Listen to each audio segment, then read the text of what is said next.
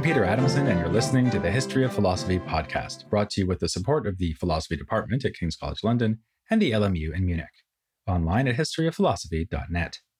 Today's episode, With Such Perfection Govern, English Political Thought. It's time that I corrected a misleading impression. In the episodes that have so far been devoted to political thought in 15th and 16th century Europe, I've devoted a lot of attention to fairly radical ideas, from the breathtaking cynicism of Machiavelli to the theme of tyrannicide in the Huguenots and Scottish reformers. This focus is certainly defensible. The most daring ideas tend to be the most interesting, and in this case they had plenty of long-term influence. Just for example, Sam Adams, who was an agitator of the American Revolution before he was a brand of beer, wrote his master's thesis on the question whether one may rightfully resist a supreme magistrate to preserve the Commonwealth. That's about as loud an echo of 16th century Protestant political theory as you could want. But I don't want you to get the idea that most theorists of this period wanted to overturn the social and political order, or destabilize the monarchy. Even so bold an author as Tyndale, famous for his provocative English translation of the Bible, can be found saying that the king's supremacy is such that he can be judged by no man, but only by God. So, for a more balanced understanding of political thought in the period, we also need to look at the more subtle and gradual shifts that occurred between the late medieval and early modern periods. The 15th century tends to get skipped when writing the history of political philosophy, but it was actually an important transitional period. Not least because it was at this time that Parliament started to be seen as a genuinely representative assembly, rather than just a high court of nobles. We even find the Parliament being compared to the ancient Roman Senate. This was still far away from the Parliament that would fight a civil war against the king in the 17th century. The 15th century idea was more that the Parliament would support and advise the king. Still, the Parliament had a legitimacy of its own and could offer a check and counterweight to royal power. This legitimacy was grounded in a concept that in fact goes back to the medieval period, that society is made up of three estates, those who work, pray, and fight, meaning the warrior and ruling class or nobility, the clergy, and the so-called commons or commonalty. A separate house for the commons, which could introduce bills for consideration by the nobles and kings, had already been established in the 14th century. But this was of course still a very hierarchical system, dominated by the monarch and the nobility.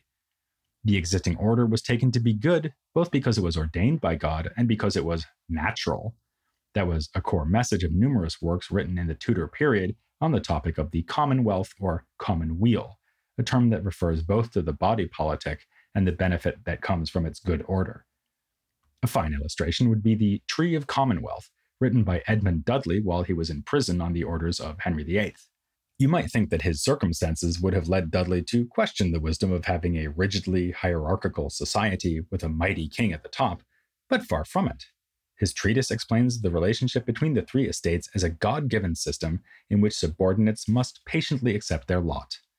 The nobles and king wield their inherited power with impunity and hopefully with mercy and justice. The result is a well-structured commonwealth comparable to a fair and mighty tree growing in a fair field or pasture under the cover or shade whereof all beasts, both fat and lean, are protected and comforted.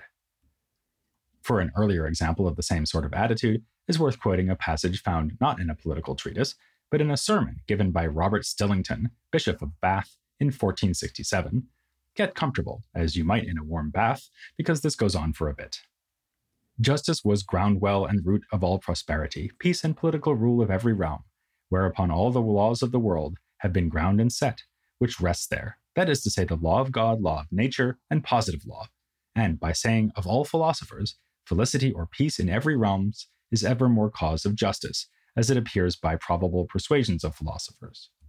Wherefore first be asked, what is justice? Justice is every person to do his office that he is put in according to his estate or degree. And as for this land, it is understood that it stands by three estates, and above that, one principle, that is, to wit, lords spiritual, lords temporal, and commons, and over that, state royal above, as our sovereign lord, the king. Here then, we have a distant echo of Plato's Republic. Justice in the state is for each person or group to carry out their proper task, and also an appeal to the medieval theory of nested laws, those given by God, those written into human nature, and those devised by humans. This is what Stillington means by positive law. It was taken for granted by nearly all authors in this period that the king would be subject to these laws, including those made by humans. But just as standard was the assumption that the laws of God and man put the monarch above all others, with unchallenged supremacy. That political philosophers of the time were broadly happy with this arrangement is shown by the fact that the most famous of them, John Fortescue, wrote a work entitled In Praise of the Laws of England. Fortescue was himself a member of Parliament, was knighted, and served as Justice of the Peace. He was also a supporter of Henry VI in the Wars of the Roses, so very much an establishment figure. But take another look at that title. He wants to praise the laws of England, and a key reason for his enthusiasm is that the king does indeed rule within those laws. This is not something that can be taken for granted. There are two ways that a monarch might rule over a kingdom, which Fortescue calls royal, and both royal and political. Both are compatible with a natural law, but Fortescue leaves no doubt that the second form of government is preferable. The difference has precisely to do with the laws. A merely royal ruler governs without constraint or restriction. Ultimately, the only law is his will. By contrast, a royal and political ruler, like the English king, cannot arbitrarily change the laws. He needs the consent of the people to do so. So, in such a regime, the people are, as Fortescue says, ruled by laws that they themselves desire. They freely enjoy their goods and are despoiled neither by their own king nor any other. He adds that the king, no less than the people, should be glad to work within this sort of system, since it binds the lower estates to him and provides for harmony. Being an Englishman, he takes the opportunity to pour scorn upon the French for putting up with a more tyrannical state. The only reason they don't rise up in rebellion is that they are too cowardly. By contrast, the English constitutional arrangement, which supposedly has consent at its core, is a recipe for long-lasting stability, as shown by England's past history. England's situation in Fortescue's day might seem a mighty strong counterexample, but he doesn't see fit to mention that. Speaking of history, the two kinds of rule also have different origins, according to Fortescue. Merely royal rule has always been established through brute force, whereas political rule arises through a kind of social contract. While this seems to anticipate the later ideas of the Huguenots, and even Hobbes, Fortescue was actually drawing on medieval theories here. Thomas Aquinas was a main source of inspiration and gave Fortescue the contrast between different types of law. The scholastic background becomes especially clear when Fortescue alludes to Averroes's explanation of how principles are established in Aristotelian science. His writings then were not revolutionary in political or intellectual terms. Still, Fortescue offered a polite but firm push in the direction of a certain form of governance. Alongside his emphasis on the lawfulness of political rule and awfulness of merely royal rule, he stressed the need for a council to advise and, though he doesn't come out and put it this way, constrain the king. These should be drawn from the spiritual and secular lords, that is, high-ranking churchmen and nobles. So, even if he insisted upon the people's consent to their rulers, Fortescue was far more an oligarchic thinker than a democrat. In this respect, he set the stage for what would come in political writings of the 16th century.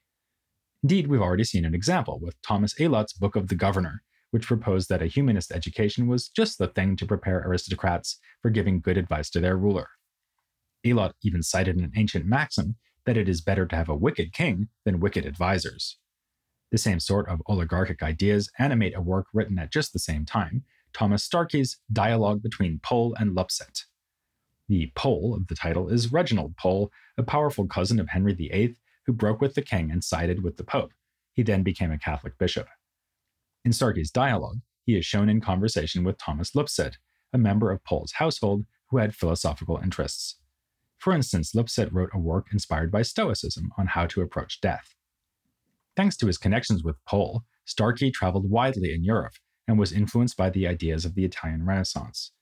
Indeed, the modern editor of his dialogue says that Starkey was the most Italianate Englishman of his generation and among the most eager importers of Italian concepts in the 16th century. Starkey's use of the dialogue form may itself be a sign of this influence. The circle orbiting around Pole, if you'll pardon the expression, was more generally involved in the take-up of humanist ideas in England. Through this group, Starkey would have known the ideas of Erasmus, Colet, and More, but unlike More's utopia, Starkey's dialogue engages with the politics of his own day rather than imagining an ideal state. Indeed, at one point, Starkey disavows the approach of Plato, describing an unattainably perfect state. In this respect, Starkey is more like Fortescue, who discussed the real political regime of England. Fortescue may in fact have influenced Starkey, who, like him, says royal authority is founded upon the consent of the people, including the Commons. The king absolutely must abide by the laws. For him to do otherwise is an open gate to tyranny. But there are differences too. For one thing, Starkey's study of ancient authors like Aristotle and Cicero leads him to frame politics in more explicitly ethical terms. Admittedly, Fortescue had already stated that happiness lies in virtue and that virtue is encouraged by good laws, so that whoever enjoys justice is made happy by the law. But the theme of individual flourishing is far more pronounced in Starkey. Like the Italian humanists, he develops the concept of civic virtue, saying that there is little point in virtue that is not published abroad to the profit of others, and that every man ought to apply himself to the setting forward of the common weal. His very definition of civil life also builds in an ethical perspective. It is a political order of a multitude conspiring together in virtue and honesty. On these grounds, Starkey answers the question posed in the first book of More's Utopia as to whether it is advisable to engage in political life with a resounding yes. However, whereas even the Wars of the Roses didn't stop Fortescue from painting a rosy picture of English political life, Starkey laments the parlous state of England in his own day. There is a pestilence in the political body, as witnessed by abandoned towns and a shortage of labor. He's still an Englishman, though, so he makes sure to mention that things are even worse in France, and in Spain and Italy, too. Part of the problem is a lack of virtue among the English nobility, who out of inordinate love for themselves failed to do their part to support the common good. But there's a deeper problem, namely the way that monarchs are appointed. While Starkey is cautious enough to say that the sitting king, Henry VIII, is eminently praiseworthy, he has his mouthpiece, Reginald Pole, argue that monarchs should be put in place through election by the common voice of Parliament, rather than by inheritance. When Lupset responds that a hereditary monarchy has the advantage of reducing the chances of civil war, Pole says that this is not generally true, though it may be a good point as concerns the situation in England.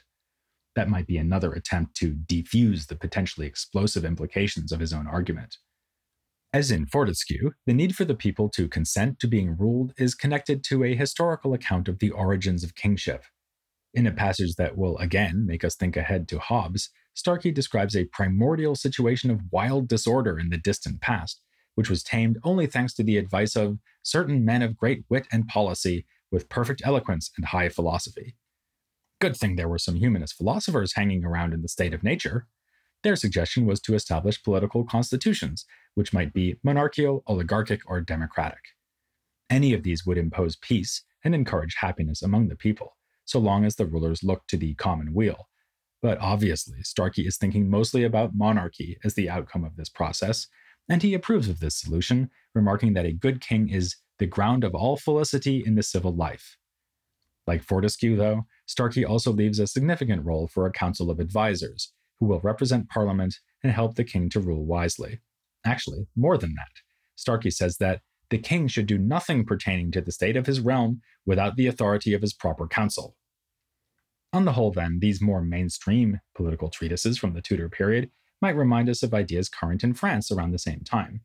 I don't mean the provocative treatises of the Huguenots, which came somewhat later, but an author like Claude de Seyssel, who advocated monarchy as the best form of government as long as the monarch is bound by certain bridles. These would include the law, to which the king is subject, and a council that would steer the king's choices and even have veto power over him. Furthermore, the king's power would be given to him through election by the nobility. This proposal could have been known from Marsilius of Padua or simply from Aristotle's Politics. Actually, the Politics was getting quite a bit of attention in this period. Among ancient treatises on practical philosophy, the Politics was less popular than Cicero's work on duties or Aristotle's own Nicomachean Ethics, but like Sam Adams in a Boston pub, its contents were greedily imbibed by university students. If you have a very good memory, you might recall me quoting a report about the popularity of Jean Baudin's writing among students at Cambridge. Well, that same report says that the students could quote Aristotle's Politics from memory. William Cecil, a powerful minister under Queen Elizabeth, even asked the scholastic thinker John Case to write a commentary on the Politics, which he duly did. It was published in 1588. Case used the opportunity to defend the permissibility of having female monarchs, which was, in every sense of the word, a politic thing to argue for during the reign of Elizabeth. But he was critical of the concept of elective kingship, which may have inspired Starkey. The upshot was, as a study of this commentary has put it, to transform Aristotle from ancient Greek polis dweller to Tudor loyalist and proto-feminist. One of the numerous English scholars approaching Aristotle in a humanist spirit was the unexcitingly named Thomas Smith. He was a Protestant who taught the politics at Cambridge on the basis of the original Greek, and was also a member of Parliament and an ambassador. So, despite his unmemorable name, he managed to be involved in pretty much all the movements we've been looking at over the last few episodes, from the Reformation to humanism and political affairs. One work of Smith's in particular deserves not to be forgotten, A Discourse of the Commonweal of this Realm of England, which takes a secular and empirical approach to the topic of political economy. In this work, Smith echoes Jean Baudin's explanation of inflation, like him blaming it on debasement of coinage. He also echoes a point from Thomas More's Utopia, namely that individual interest, or to put it more bluntly, greed, is a powerful mechanism that can be used to drive economic activity. To economically beneficial activities, he writes, men may well be provoked, encouraged, and allured, as if they that be industrious and painful be rewarded well for their pains, and be suffered to take gains and wealth as reward for their labors. Relatedly, he compares the national economy to a clock in which each part makes the next part go. Or rather, his attention is not restricted to only the national economy. He realizes that the wider international context, what he calls the common market of the world, has a powerful effect on England. Yet another observation that has lost none of its relevance nowadays. Indeed, just about everything I've mentioned in this episode seems to point forward toward later developments. Of course, unlike the barrels of tea thrown into Boston Harbor at the instigation of Sam Adams, we shouldn't go overboard. I'm not saying that Thomas Smith already anticipated all the ideas of the similarly named Adam Smith, or that Thomas Hobbes was just repeating the views of Fortescue or Starkey. But these earlier thinkers of the Tudor age did anticipate much of what we'll be seeing when we get to the 17th and even 18th centuries. This is true at the level of fine detail, as with Smith's clock analogy, and also at the level of broad principle.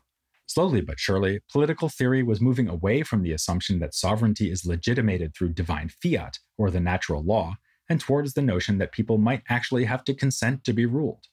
The monarchs of the time noticed this and were unsurprisingly annoyed. In 1567, Queen Elizabeth gave a speech to Parliament in which she asserted the age-old comparison of the body politic to the human body. She was the head and Parliament the feet, so it was pretty clear who should be in charge. God forbid, Elizabeth warned, that your liberty should make my bondage. It's often thought that Protestantism undermines such appeals to a naturalist, even organic conception of political life. For Protestants, especially radical ones like the Puritans, true authority was scriptural rather than rational or natural. Religious acceptability was the test that rulers needed to pass, and fiery Protestant preachers claimed the right to give a failing grade. Now, the English authors we've just discussed did continue to refer to the concept of natural law, juxtaposing it to divine and human law in good scholastic fashion. There was even a poem by John Bale called Comedy Concerning Three Laws, which deals with the laws of nature, the Old Testament, and the New Testament. Natural law gives a speech about herself, stating, God hath appointed me, mankind to oversee, and in his heart to sit, to teach him for to know, in the creatures high and low, his glorious majesty. As you'll have guessed, I'm quoting this for the philosophical content, not the quality of the verse. Nature could also be invoked in arguments over concrete political issues. We saw John Knox saying that the rule of women is unnatural, a point that was rebutted by John Aylmer. I reason against him thus, whatsoever preserves commonwealths and destroys them not is not against nature, but the rule of women has preserved commonwealths, ergo it is not against nature. Still, the increasing tendency to base political authority on something like a contract, a primordial agreement in which the people would have transferred authority to a sovereign, was gradually chipping away at the traditional foundations of monarchical rule. To realize that the king's power is artificial is to take the first step towards questioning that power. After all, what is man-made can be unmade by men. This issue will stay with us in the next episode, as we move on to a figure who resisted the consent-based political theories of his fellow Protestants. His name was Richard Hooker. He was a theologian who, like Thomas Cranmer before him, stood for a middle ground version of Protestantism, avoiding the contrary threats of Puritanism and popery. This makes Hooker a key figure in the history of the Anglican Church, but it is above all the connection between his theological and political ideas that I hope will catch your attention next time as you stay hooked to the history of philosophy without any gaps.